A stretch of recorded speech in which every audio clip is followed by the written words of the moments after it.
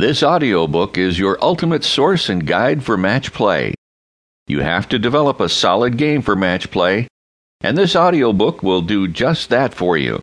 Listen, then refer back to it for as long as you're playing competitive tennis. What is a tennis warrior?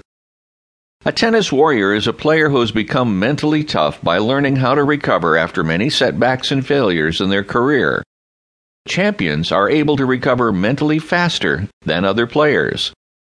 In tennis, just like in life, you are going to have to learn how to deal with failure and then how to develop the mental strength to get back up and move forward again.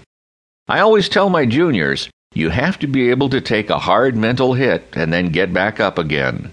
Tennis warriors know how to get back up, where losers can't.